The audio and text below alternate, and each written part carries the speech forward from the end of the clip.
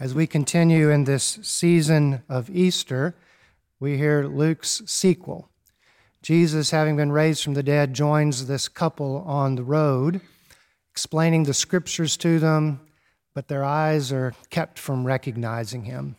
Listen to what happens next. Luke 24, beginning at verse 28. As they came near the village to which they were going, Jesus walked ahead as if he were going on.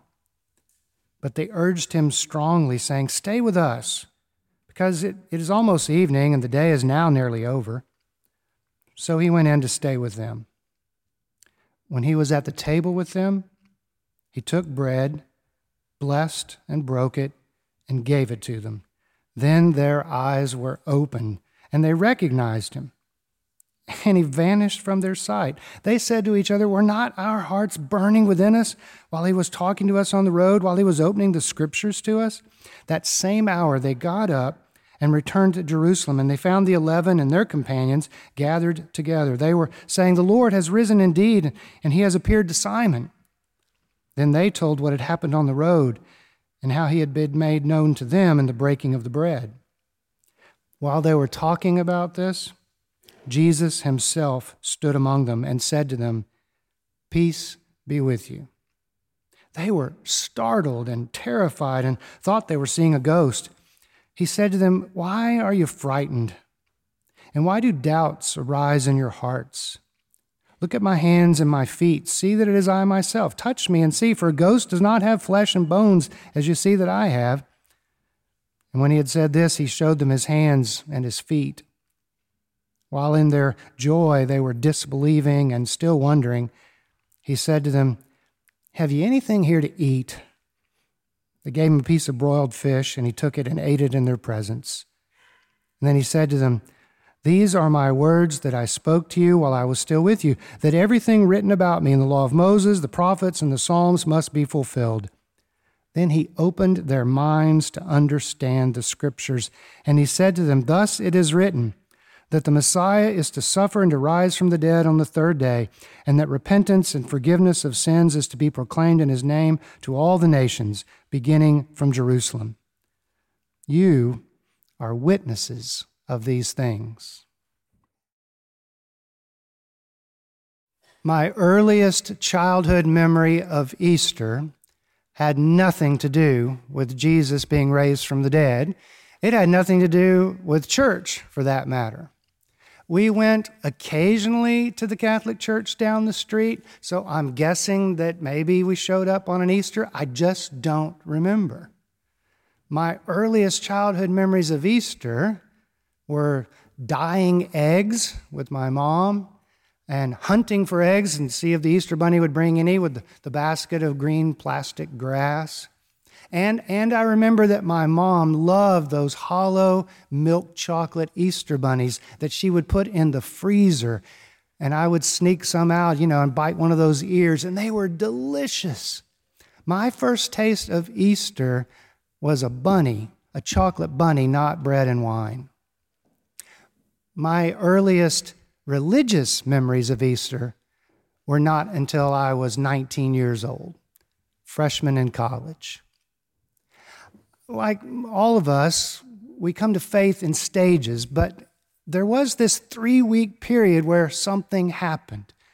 The kind of magic moment where I just really surrendered to it all came on the Sunday after Easter. So in a way, this is an anniversary for me 45 years later.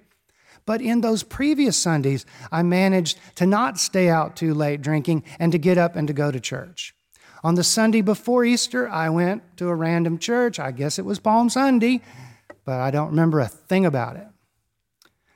On the next Sunday, Easter Sunday, I found a different church randomly down the street, and I went. And it was like visiting another planet. I had no clue what this Jesus and Bible and God thing was all about. All I remember is several women had beautiful hats on, which they did last week as well here, and it's a great tradition. But thinking back on that, I recalled a piece by the poet Anne Sexton. It's called Protestant Easter, 8 Years Old. Here are a few lines. Once I thought the bunny rabbit was special, and I hunted for eggs. That was when I was 7. I'm grown up now. Now it's really Jesus. I think that he rose, but I'm not quite sure. Jesus was on that cross. They pounded nails into his hands. After that, everyone wore hats. The important thing for me is that I'm wearing white gloves. I totally get that poem because I totally didn't get Easter. I had no clue what was going on. It is a kind of strange story the way Luke tells it. The women go to the tomb to anoint the body. They discover it's empty. They come back. They share the news that's given to them, that he's been raised from the dead. And then the resurrected Jesus joins this couple on the road. They don't recognize him. But when they get to the house, when he picks up the bread, suddenly their eyes are opened and they recognize him. And then he vanishes. And then he comes back. And later he'll vanish again. What are we supposed to make of this? Now, you could stop with last week's message and say, well, it's about the resurrection of Jesus. But Luke doesn't stop there. He doesn't ask the question, is it historical or hysterical? He simply goes on to the sequel. And the sequel is what happens next. In a way, we're like the readers. The readers are like these male disciples. So what's next? What do we do now? Part of the problem is with how we read the Gospels in the first place. Not just Luke, but the Gospels. In many ways, we pick them up thinking, well, they're just an ancient kind of biography. You know, on Tuesday, Jesus did this, and on Wednesday, he did that. And the idea then would be we're transported back to the 30s when Jesus walked on that road to Emmaus. Like the Gospels were somehow clear glass, taking us back to the time of Jesus. But they're not clear glass. They're more like stained glass. Luke writes 50 years later when his community, what we now call a church, gathers every Sunday. And so we're to hear that story anew. Here's an analogy. Imagine a novelist living in Ukraine. She and her family have fled. They've made it to Germany because she has a writer friend there. And after a while, she says, I need to write about the war. But she sets her story during the regime of Stalin. It's set in the middle of the 20th century, but anybody reading it now would have to hear some kind of critique of Putin. That's the way the Gospels work. 50 years later, we're not really back in Jesus' time, we're in Luke's time when they gather. And so you have these glimpses of what we would call worship now. On the road, he preaches a sermon of sorts. In the house, he breaks bread, but it's more than that. You heard it. He says to them, peace be with you. That's why we start worship service by saying, greet one another with signs of peace. That's where we got it. We didn't make it up. It came from Jesus. And then he commissions them to go forward and to tell the news of forgiveness of sins, and not just for your friends, but for all the nations. This is where we got it from. But Luke's story is not just commentary on worship. I think in some ways it's what the rabbis call a midrash. It's a story about a story because I think Luke has a scripture passage in mind. You know, for him, the scriptures are what we would call Hebrew Bible or Old Testament. And I think the story he is playing with is Genesis 3 of another couple, Adam and Eve. Theologian Matthew Meyer Bolton describes it perfectly. He says, what we have there is the first worship service, but everything goes haywire. The sermon is preached by the serpent. He says, well, now, did God say such and such about the trees in the garden? And instead of talking with God or with each other, which doesn't happen, conversation with God now gives way to conversation about God.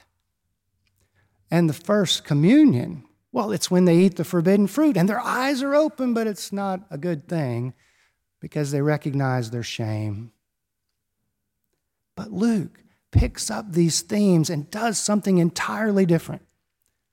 In the breaking of bread, their eyes are opened and they're not ashamed. They recognize the risen Christ.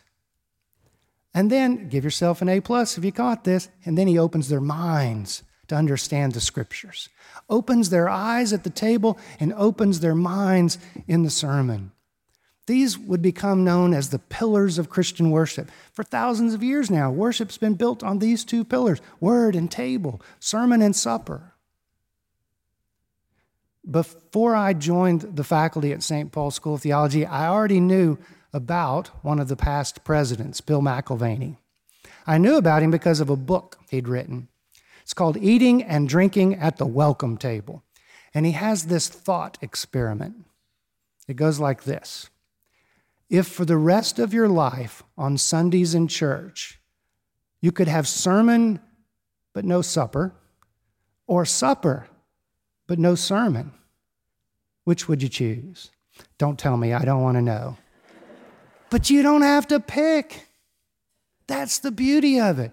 We get both of these things. And both of these things have changed your life and mine. On that Sunday 45 years ago, the preacher said something. I don't remember what, but somehow those words opened a gate that had been closed. Here's an image I used to share with students. Imagine it's a beautiful Sunday afternoon. You have friends over to grill. It's been a long winter. The kids are playing in the yard, and then you hear it, this blood-curdling scream.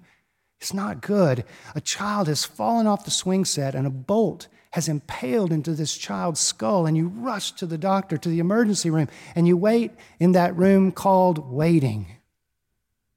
And a clock ticks, and a TV plays something, and magazines are unread, and it seems like days.